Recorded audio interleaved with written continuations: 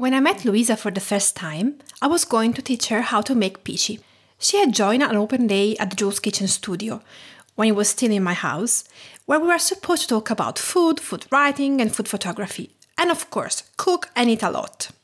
I was there, beginning to explain how to make peachy, when I discovered who she was. She told me she had an Agriturismo in Valdorcia, and that she makes peachy daily for about 40 people. Then I saw her at work, rolling peachy like a machine. I ate a humble pie, and we became friends. We went to visit her at Rigo, where we fell in love with her family and her hospitality. We meet when we are both in the low season, and we can take a little breath. But during the busy months, we are cheering each other from afar. Today she is the woman I refer to for flowers, wild herbs, and flower arrangements. I owe her an infallible method to make peachy, and many memories that smell of strawberries and pecorino. Before starting this new episode, thank you for all your comments and feedbacks on our podcast. We are also writing down a list of ideas for the next episodes, having friends over to record interviews and conversations. If you do not want to miss an episode, subscribe on iTunes, Google Podcast, or wherever you are listening to a podcast. If you like this show, please consider rating and reviewing the show. It makes a huge difference and it would help us enormously. Remember that you will find all the links to the recipes we mentioned today in the episode show notes. Also, don't forget to visit juleskitchen.com for more information and to discover new stories and recipes from Tuscany. And now, let's start.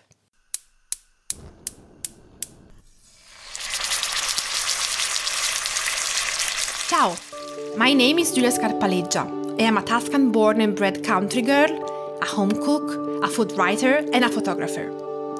I teach Tuscan cooking classes in my house in the countryside, and I've been sharing honest, reliable Italian recipes for 10 years now, through my cookbooks and my blog, juleskitchen.com. If you love everything about Italian food, big crowded tables and seasonal ingredients, join us and follow this podcast, Cooking with an Italian Accent.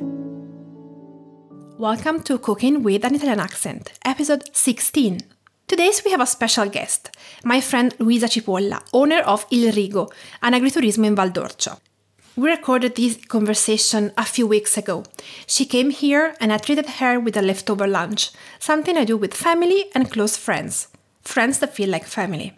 Before lunch, we sat at the table with some iced tea and we had a chat. Ciao Luisa, welcome. I'm really happy to have you here today. Thank you so much for the invitation. So we'll try to do these things quickly because we have a lunch waiting for us. Mm-hmm. So can you please introduce yourself? Sure. Okay, so I run a family business in Valdorcia, which is a small region of Tuscany south of Siena. It's an agriturismo, so if you don't know what it is, it's basically an hotel in the countryside where the work is shared between tourism, so we have rooms and the restaurant, and agriculture. And this business is set up in estate houses and lands that belong to my family since 9 generations, so it's a long history.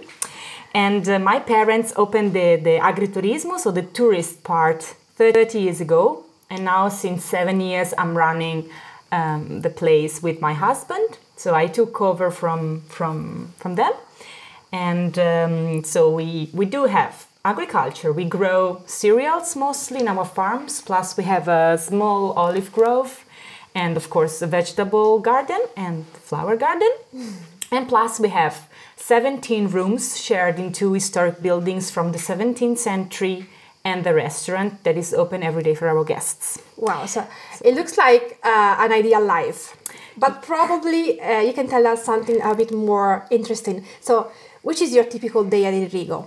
So I want to say it's for sure a dream life for me because it's in the end a lifestyle that I couldn't imagine being anything else in my life, but of course there's a lot of work. My days are full packed of things to do from the morning when I wake up, and there's breakfast to be prepared, bills to be made, and then of course we every day spend a lot of time talking with our guests and advising what to do in the area and helping them booking their activities. And then there's time to be dedicated to the garden and to the animals. Then normally at lunchtime, me and my husband, we are free. It's the only meal that we can do together sitting at the table. And then afterwards there are check-in and then cooking for the dinner that we serve every day. Then dinner and then maybe a small glass of grappa afterwards. And sometimes then to bed. Sometimes too, yeah. So basically, when you have a small business that is your own, you are supposed to take over a lot of tasks, which is also the nice thing of it. So I'm happy my job is not keeping me behind a desk all day long. So I have the chance to do a lot of things outside. I can cook, I can do gardening. I get to do many different things, which is really nice. Yeah. But it's many things. So you have such a busy life.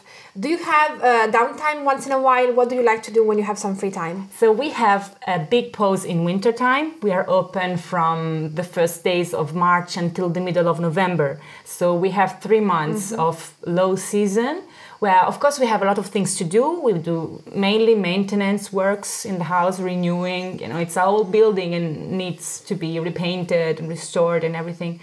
And we do also some, marketing works, new website. But that's also the time where we have a bit of free time. We go maybe on holiday for a couple of weeks.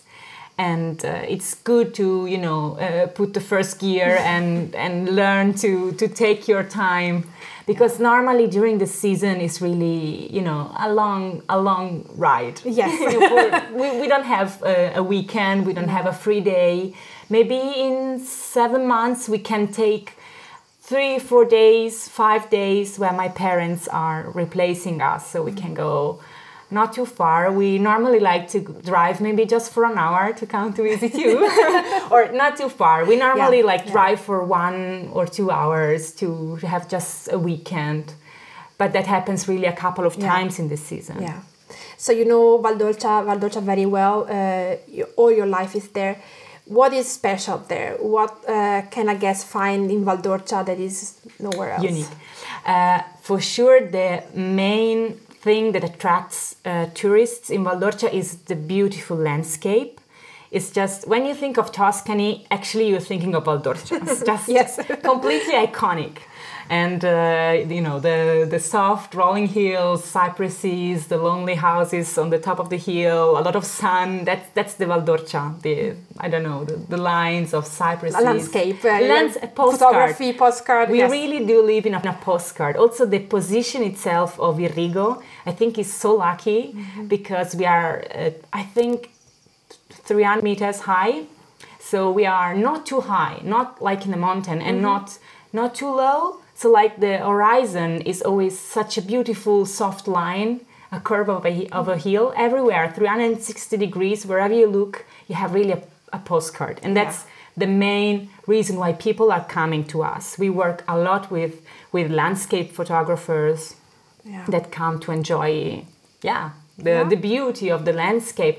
And then of course arts, because the whole area is just full of beautiful medieval little villages, untouched. Also, the history itself of the Valdorcia is quite interesting. So to be able to discover these gems, hidden gems, some of them no one knows about, and they are just so well preserved or kept. And then, of course, the third thing after landscape and then arts and history is for sure food. Food, yes. That is one of the reasons I love to come back to Rigo, to eat your food and the pisci. And cucini di pane e pecorino, so bread and pecorino cheese. Yeah. And wild fennel pesto. Yeah. And what else? Wine. Wine, it's more for the food for me. So tell us a bit about the food. Where did you learn to cook? Who was your teacher or inspiration? Do you have an inspiration now? What do you like to cook? So I learned from my mom, and she's really good cook. She also studied. I think she didn't learn from my grandmother. My grandmother is not the best cook. But my mom, she's really, really a good cook. So and she's also a scientist. So she's an agronomist. And I think her approach to kitchen is quite scientific. So with her, I really learned the basics, the techniques, the hard bone of the kitchen. And who is your inspiration now? My inspiration now is for sure the food itself. So, I mean, something I came closer in the last years was gardening. And I found so much interesting and gives me such more satisfaction cooking something that I grew myself. So having a vegetable garden, which is not the easiest thing in Valdorcia because our conditions are quite bad for growing vegetables. Yeah, we have a soil that is composed 80% of clay. Plus, we don't have much water to irrigate. And the dry, windy, sunny conditions don't make our life easy for vegetables, though.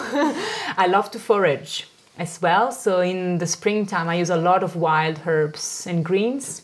Like your wild fennel pesto. I still remember it. It's so good. Fennel pesto is one of my favorite. You know, it's so delicious. And many other greens that you can forage. It's quite inspiring, the nature and the garden. That's my inspiration nowadays. Yeah. And what do you like to cook? I love to cook desserts, so cakes and sweets. I have also a sweet tooth, we say like that. So I love to cook them and to eat them, and that's my favorite cakes. I remember the cake you made for us the first time. It was a cake with strawberries and rose petals. It was the half-frozen dessert? Yes, it was that. Actually, it's a kind of a version of my parents' wedding cake that I changed through the years. Yeah, it's a semi-freddo, so not an ice cream, but something that reminds me. Like years ago, and I still remember that. Yeah. It was very that's good. My favorite. It was very good. So let me ask you another question. Food so you like it, you like to gardening, you like to cook cakes. But then, looking at your Instagram profile, there's another thing that you really love, something you're really passionate about. Can you tell us a little bit about that? Yeah. So that's for sure, you're talking about flowers. Yes, I was talking about flowers. Yes, it's really a passion that grew in me in the last 2-3 years, maybe 3 years. And it all began just before I was getting married. I was following some profiles, as everyone, to have inspiration for my own wedding. And I found this lovely walled garden in England. And then she was growing, a variety of multitude of flowers I've never seen before, things you don't normally buy in a florist shop, a normal one, for sure not in my small village.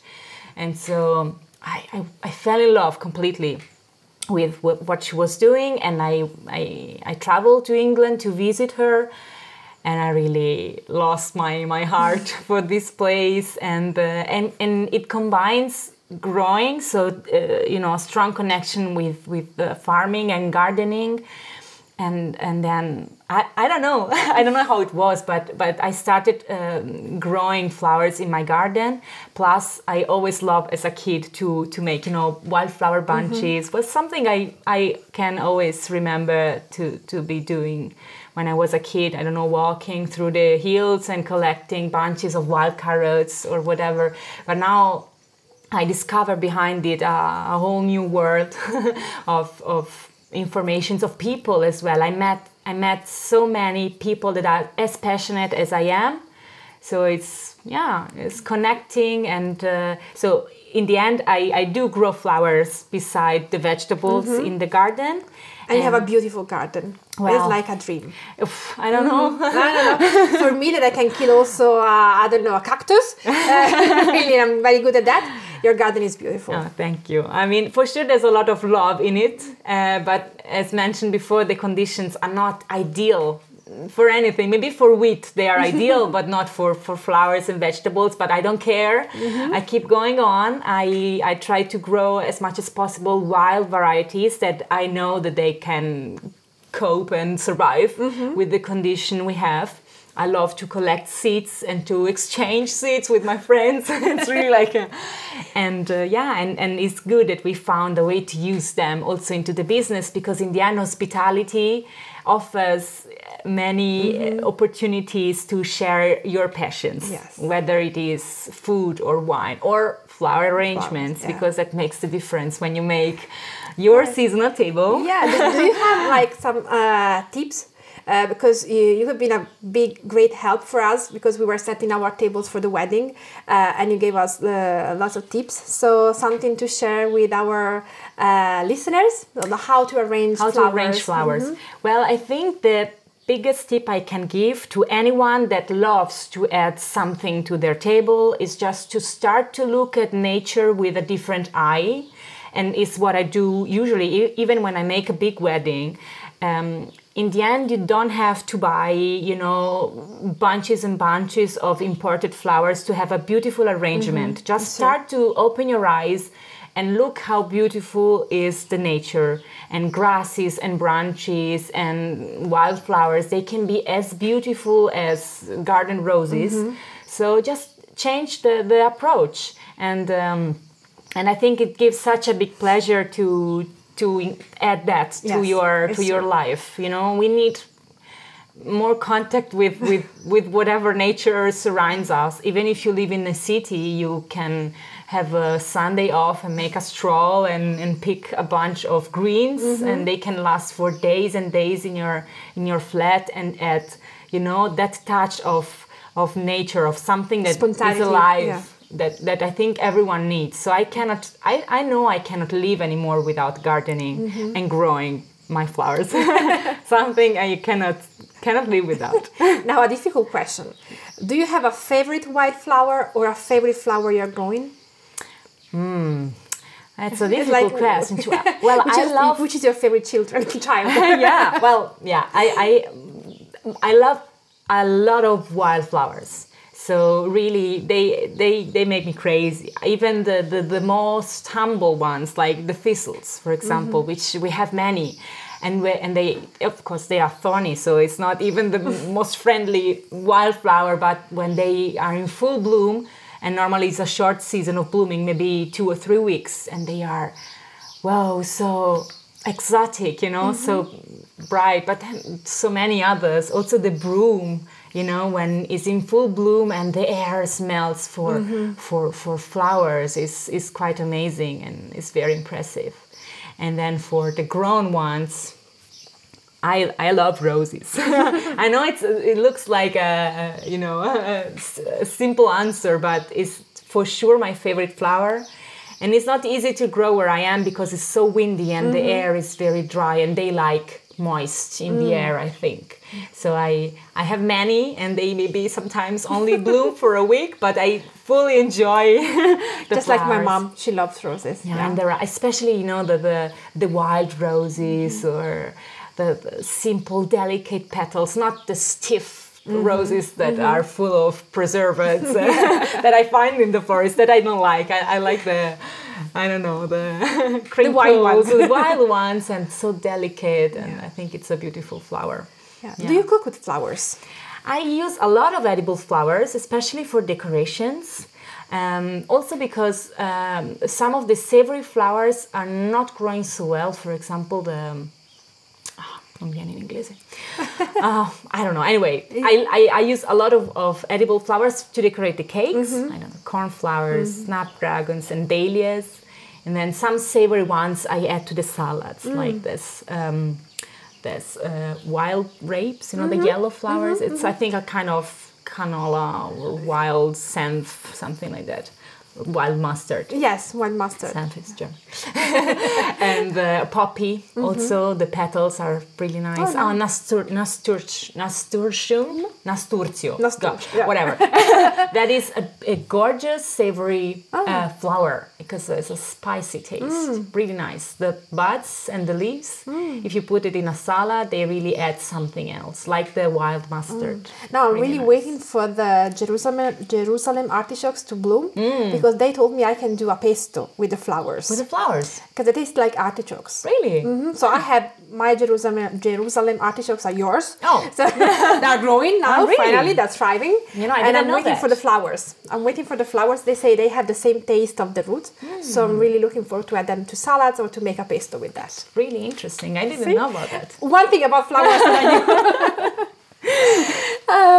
Okay, so we're going toward the end of our interview. No, it's not the last question. Which was your favorite dish or food when you were young? Okay, I thought about this question. It's maybe strange, but it's something I really used to love as a child, which is boiled cattle tongue in jelly. Oh. I love it. And that was something my dad was cooking. So it's boiled and then it's finely sliced and then covered with jelly that is made with lemon. And I love it. Do you still eat that? I do. I still, yeah. As a kid, I loved a lot of things that now I don't eat anymore. And that usually kids don't and like. they usually kids don't like. I don't know, for example, another probably you will think is disgusting. But as a kid, I loved fried brain. That's the only thing I cannot eat, is the texture. Yeah. I don't like it. When I was a child, now I cannot anymore, just because I'm overthinking. When I was a child, I was completely in love with it. I could eat, a whole brain. yeah, absolutely. Now, no, not anymore. Okay, I wanted to ask us to give us a recipe, but not a brain recipe. No, brain. So would you like to share a recipe? So there's something that pops into my mind right now because it's a summer recipe and something I cooked in the last days, and all the time I prepare it, I love it. And it's very simple too, so it's good, which is lemon tagliolini. So first you need to make the tagliolini, okay, which is easy. Fresh pasta, and tagliolini are, the thin ones. Which kind of flour do you use for tagliolini? I use my own. But I always add like a 20% of durum wheat flour when I make the tagliolini because they are so thin, I don't want them to break. So it's a type 1, which is the finest you can get with a stone mill. And this berna, it's an heirloom grain that we grow in our farm. And then 20% of durum wheat. Most of the time we have Senatore Cappelli. It's another heirloom wheat we grow. That's fantastic. And so in the end, the tagliolini are quite, not really al dente because you cannot make al dente fresh pasta, but they are. They have a consistency. Yeah, exactly. And then you make the sauce with butter, room temperature, and you mix it with lemon zest, of course organic, because otherwise it's full You're just eating wax. And then parsley, mint, garlic, and parmesan. And you mix all together. So there's quite an amount of butter in the sauce. And then you cook the tagliolini, and then you have to mix it like a pesto. So you add a couple of spoons of the water when you cook the pasta. And you can decorate with a little bit more of zest and a leaf of mint. It's fresh, it's delicious. Very short cooking, so just the time to cook the pasta. Yeah, so. very, very easy to make. You just keep the butter outside of the fridge for half an hour so it becomes soft. Don't try to do with the hard butter from the fridge. That doesn't work. That's the only thing you can go wrong. And now it's easy to have a soft butter. Yeah, exactly. It goes very, very quickly in my kitchen in this day. So, try because it's worth it. We're going to try it, maybe during the next cooking class. Okay, so thank you so much for the time, for the talks, for the flowers, for the recipe of the pisci, and for everything else. And you can find all the details about Luisa in the episode show notes. So her Instagram profile, Il Rigo website. Oh, last question. If someone wants to visit you, how long in advance they have to book or to inquire? A bit in advance because there are some periods of the year that are really highly demanded. So, but let's say 6 months is okay. And if they want to get married there? If they want to get married there, 1 or 1.5 years in advance. Okay, so take note. Look for details because if you want to have an unforgettable wedding or experience or holiday, you have to go to Rigo in Valdorcia. Thank you again. Thank you. Bye-bye. Bye. Ciao.